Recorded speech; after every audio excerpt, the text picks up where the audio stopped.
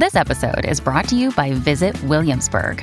In Williamsburg, Virginia, there's never too much of a good thing. Whether you're a foodie, a golfer, a history buff, a shopaholic, an outdoor enthusiast, or a thrill seeker, you'll find what you came for here and more. So ask yourself, what is it you want? Discover Williamsburg and plan your trip at visitwilliamsburg.com. Really, with rules that can he make up now on his own with this massive investment in Twitter? I want to talk it through with somebody who won't get as concerned about things as I might, because he's very pragmatic and he certainly is very well aware of how social media is built, how it's run, and how it's used. He is a social media educator and the principal at Mediated Reality, one of the best follows on Twitter, oddly enough, or not so oddly. Jesse Miller, good friend, is with us on the line. Thanks for doing this, Jesse. I appreciate it. Hey, thanks for having me, Jody. So when you first heard that Elon Musk was purchasing a chunk of Twitter, how did that land with you? Somewhat predictable. Musk has always played a small role in the way that Twitter shapes its conversations on a everyday basis, in the sense of when he tweets, whether it's about stocks, whether it's about memes, whether it's about space. The internet does obviously pay attention. He's been very critical of Twitter when it comes to aspects of perceptions of free speech and censorship. And so, when you got a couple $1 billion, why not buy the place that allows you to affirm your own beliefs in your own echo chamber? So is there a limit on how many shares he can own of this company? There is. No individual is allowed more than 15% of the company, and technically 14.9%. So he's bought just under 10%, and which means there's still space for him to buy more stock. But he is now the largest individual shareholder of the company, and he has been appointed to the board. Okay, so appointed to the board and a critic of Twitter. And the CEO, Parag Agrawal, has said in a tweet actually earlier today that he has been named, as you mentioned, to the company's board of director, giving him a say in the strategic direction. Any insight as to what direction Elon Musk might want to take Twitter? Well, Elon always asks these questions about the Twitter experience, right? He always puts up kind of thought processes as if it's just off the top of his head, which obviously creates some dialogue. So the one that's very much kind of front and center today is whether or not Twitter would get an edit button.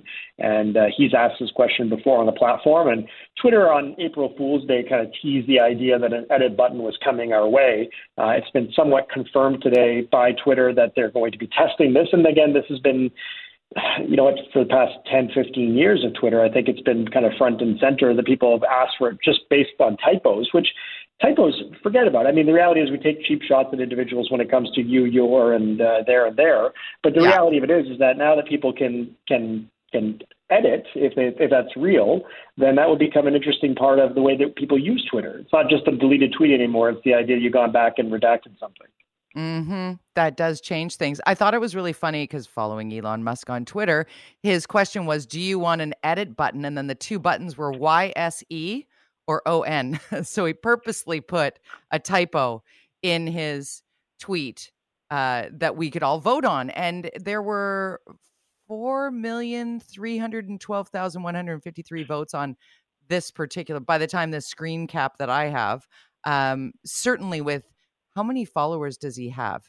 Is he 80 million followers on Twitter? It's up there. And again, the idea of legitimacy, he is a legitimate figure on Twitter in the sense that he has a number of avenues where he can get his messaging out, even beyond his own enigma of an account, because he has the Tesla accounts, he has the SpaceX accounts. And, as CEO and creator of those companies, he has the ability to really influence the way that tech spaces are discussed. And so this is where he's got himself traditionally in some trouble. I mean, there's been some allegations of stock interference with Tesla stock, going up to 420 and making those kind of juvenile jokes involving numbers that make 13-year-old boys chagrin. But when it comes down to it, the reality here is that, Twitter is saying that he will not be allowed to influence day-to-day aspects of the operations. He'll be very similar to any other board member who will be sought out for when it comes to guiding the platform, which is what board members do in any aspect of tech. But there is a large concern that because of who he is, he'll be guiding it from his own Twitter account, which means instead of sitting in a board meeting having a conversation, he'll be the one suggesting it and then trying to leverage that power of his audience. That's what I meant about sort of setting his own boundaries within the arena that he has great influence within, which, I mean, when I was talking this through with a friend of mine, it was one of those, what do you think? Well, I don't know. What do you think? It's like, does Zuckerberg have any different sort of ownership and influence on a Facebook than a Musk might have now on a Twitter? Yeah, well, you have to remember Zuckerberg is still king of the roost, right? He's got that 51% control. So in that, nothing gets made at a decision level without him approving it, and he can go arbitrary of his investment group as well. Here, Musk is still in the minority in the sense that he owns less than 10% of the company. But within that, we have to be careful. People always say, well, Twitter, Facebook, these are publicly traded companies, but they are private companies in that regard. And, when you sign up, you play by the terms of service, you play by the rules. And so free speech doesn't necessarily have the same control in that space, because you are party to the rules that are expected of you as a participant. So does that mean that because Musk owns part of the company, he gets to tweet with whatever he wants and his account isn't subject to the same rules? Now, Twitter has said that, yes, so like any other user, his account would be, and he would be up for censure if that was the case. But then that's where, part of that dialogue around notable individuals who have been banned from Twitter, whether or not they might be allowed back on the platform with his influence there. There's a lot of conversation going on about that. I want to let our listener know, if you've just tuned in, I'm speaking with my good friend Jesse Miller. He is a social media educator and founder of Mediated Reality. It's a great resource for those wanting to learn how to navigate your way responsibly on social media. Jesse was the first to teach me about being a good digital citizen. Certainly, it's something that has kind of gone off the rails in recent months, maybe even years. And you were mentioning there, Jesse, about how some who have been banned from Twitter might find their path back under the overarching title of freedom of speech. And certainly a lot of people floating around the 45th president of the United States as somebody that they're wondering if Elon Musk might want to let back in the Twitter swimming pool, as it were. Do you think Donald Trump finds his way back to this platform? He can suggest it in board meetings, but the thing is that does he tweet it out? And what's interesting here is that, like, if you think about any other company where you have these very large stockholders who sit on boards, if it's a motor vehicle company, he obviously with Tesla, it's Tesla, but let's just say one of the top three companies that people in North America are kind of comfortable with, Ford, Honda, whatever the company be.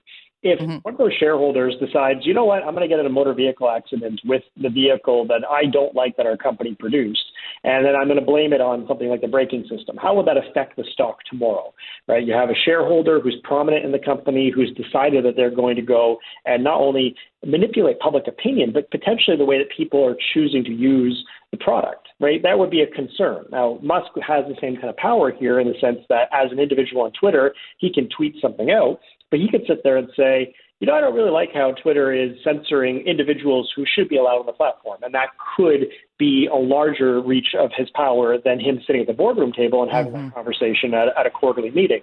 So within that, when you consider the responsibilities there, obviously he has been subject in certain ways to aspects of, as a CEO, what are your responsibilities? What are your responsibilities to your shareholders? But that's part of the ride that is Elon Musk, is it not? In the sense that you are strapped to something that is literally a rocket. And that rocket is sometimes flying by the seat of its pants in the sense that it is effective, it makes money, it's very engaging in the sense of the personality and the cult of the individual. But within that, you have people who are willing to buy Teslas despite the fact that maybe Elon isn't going to deliver your car in the next 6 months, or maybe it'll be a year, or maybe it'll be 3 years for a truck. And then you also have individuals who are willing to put themselves into a rocket and be launched into space based on the fact that he says, hey, we've put in the time and diligence here to make sure this works. And, they haven't lost astronauts yet. So, does it mean at the end of the day that Twitter's going to lose some subscribers? Potentially. Some employees? Definitely. We've already seen some employees publicly state that they will not play in a company that has this individual associated to it. And again, the same thing has existed in Elon Musk companies before. So that's where you just have to keep in mind here that this is just another thing to add to the fodder of our social media conversation for 2022.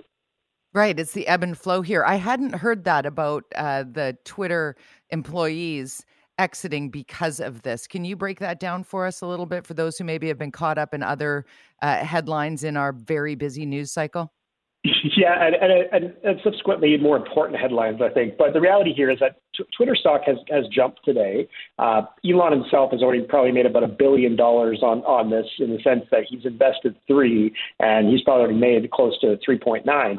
But within that, when you consider the idea of the stock value, right, you have employees who have decide to work at Twitter. They make their salary. They have stock options.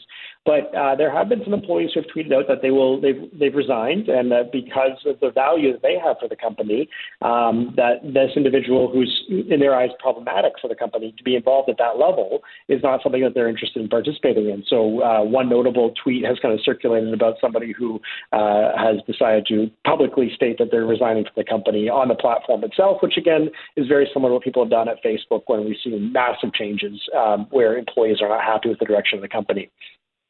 Well, I appreciate you unpacking all this with Elon Musk. You and I go way back. We talk all the time. And so I'm going to throw you a bit of a curveball and change the subject matter from social media and Elon Musk to social media covering the other, as you mentioned, more important, bigger headlines that we're seeing, and how social media is impacting the war in Ukraine, and how seeing things happen in real time on these platforms is impacting the global community.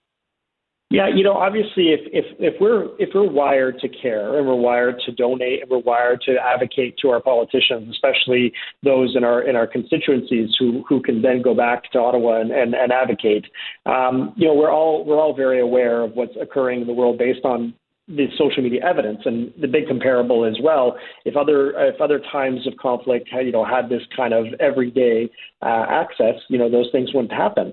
The hard part here for me is that, as much as I'd like to believe that aspects of the Holocaust would not have happened if you had individuals being able to share, being put onto trains and being moved, over the past month and a half, with the invasion of Ukraine, we have obviously been not only privy to what was leading up to it, but also just the events occurring.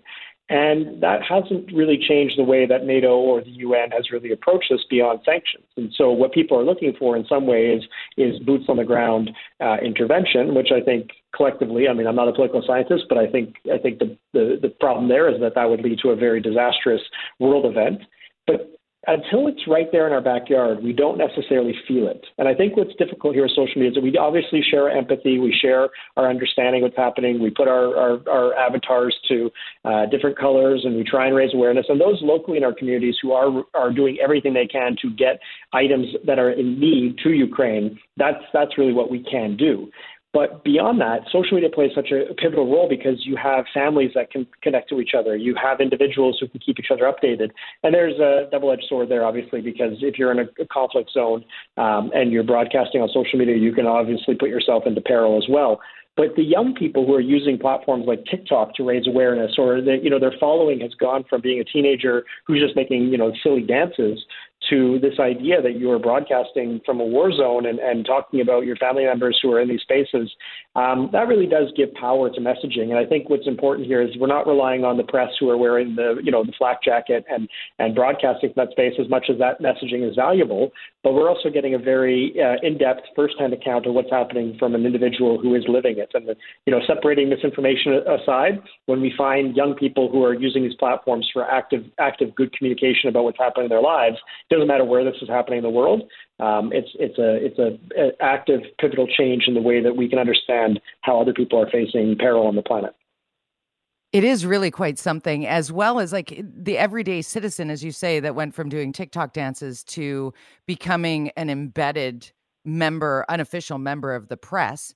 And also we're hearing directly from the president of Ukraine, who from day one, where people thought that, the assassination attempts were coming for him in real time, which reportedly were, he was able to get his message out and get it shared in such a massive way that continues every day. Yeah, and more importantly here, obviously President Zelensky is more than adept at being in front of a camera, right? There's a positioning there that's beneficial for him.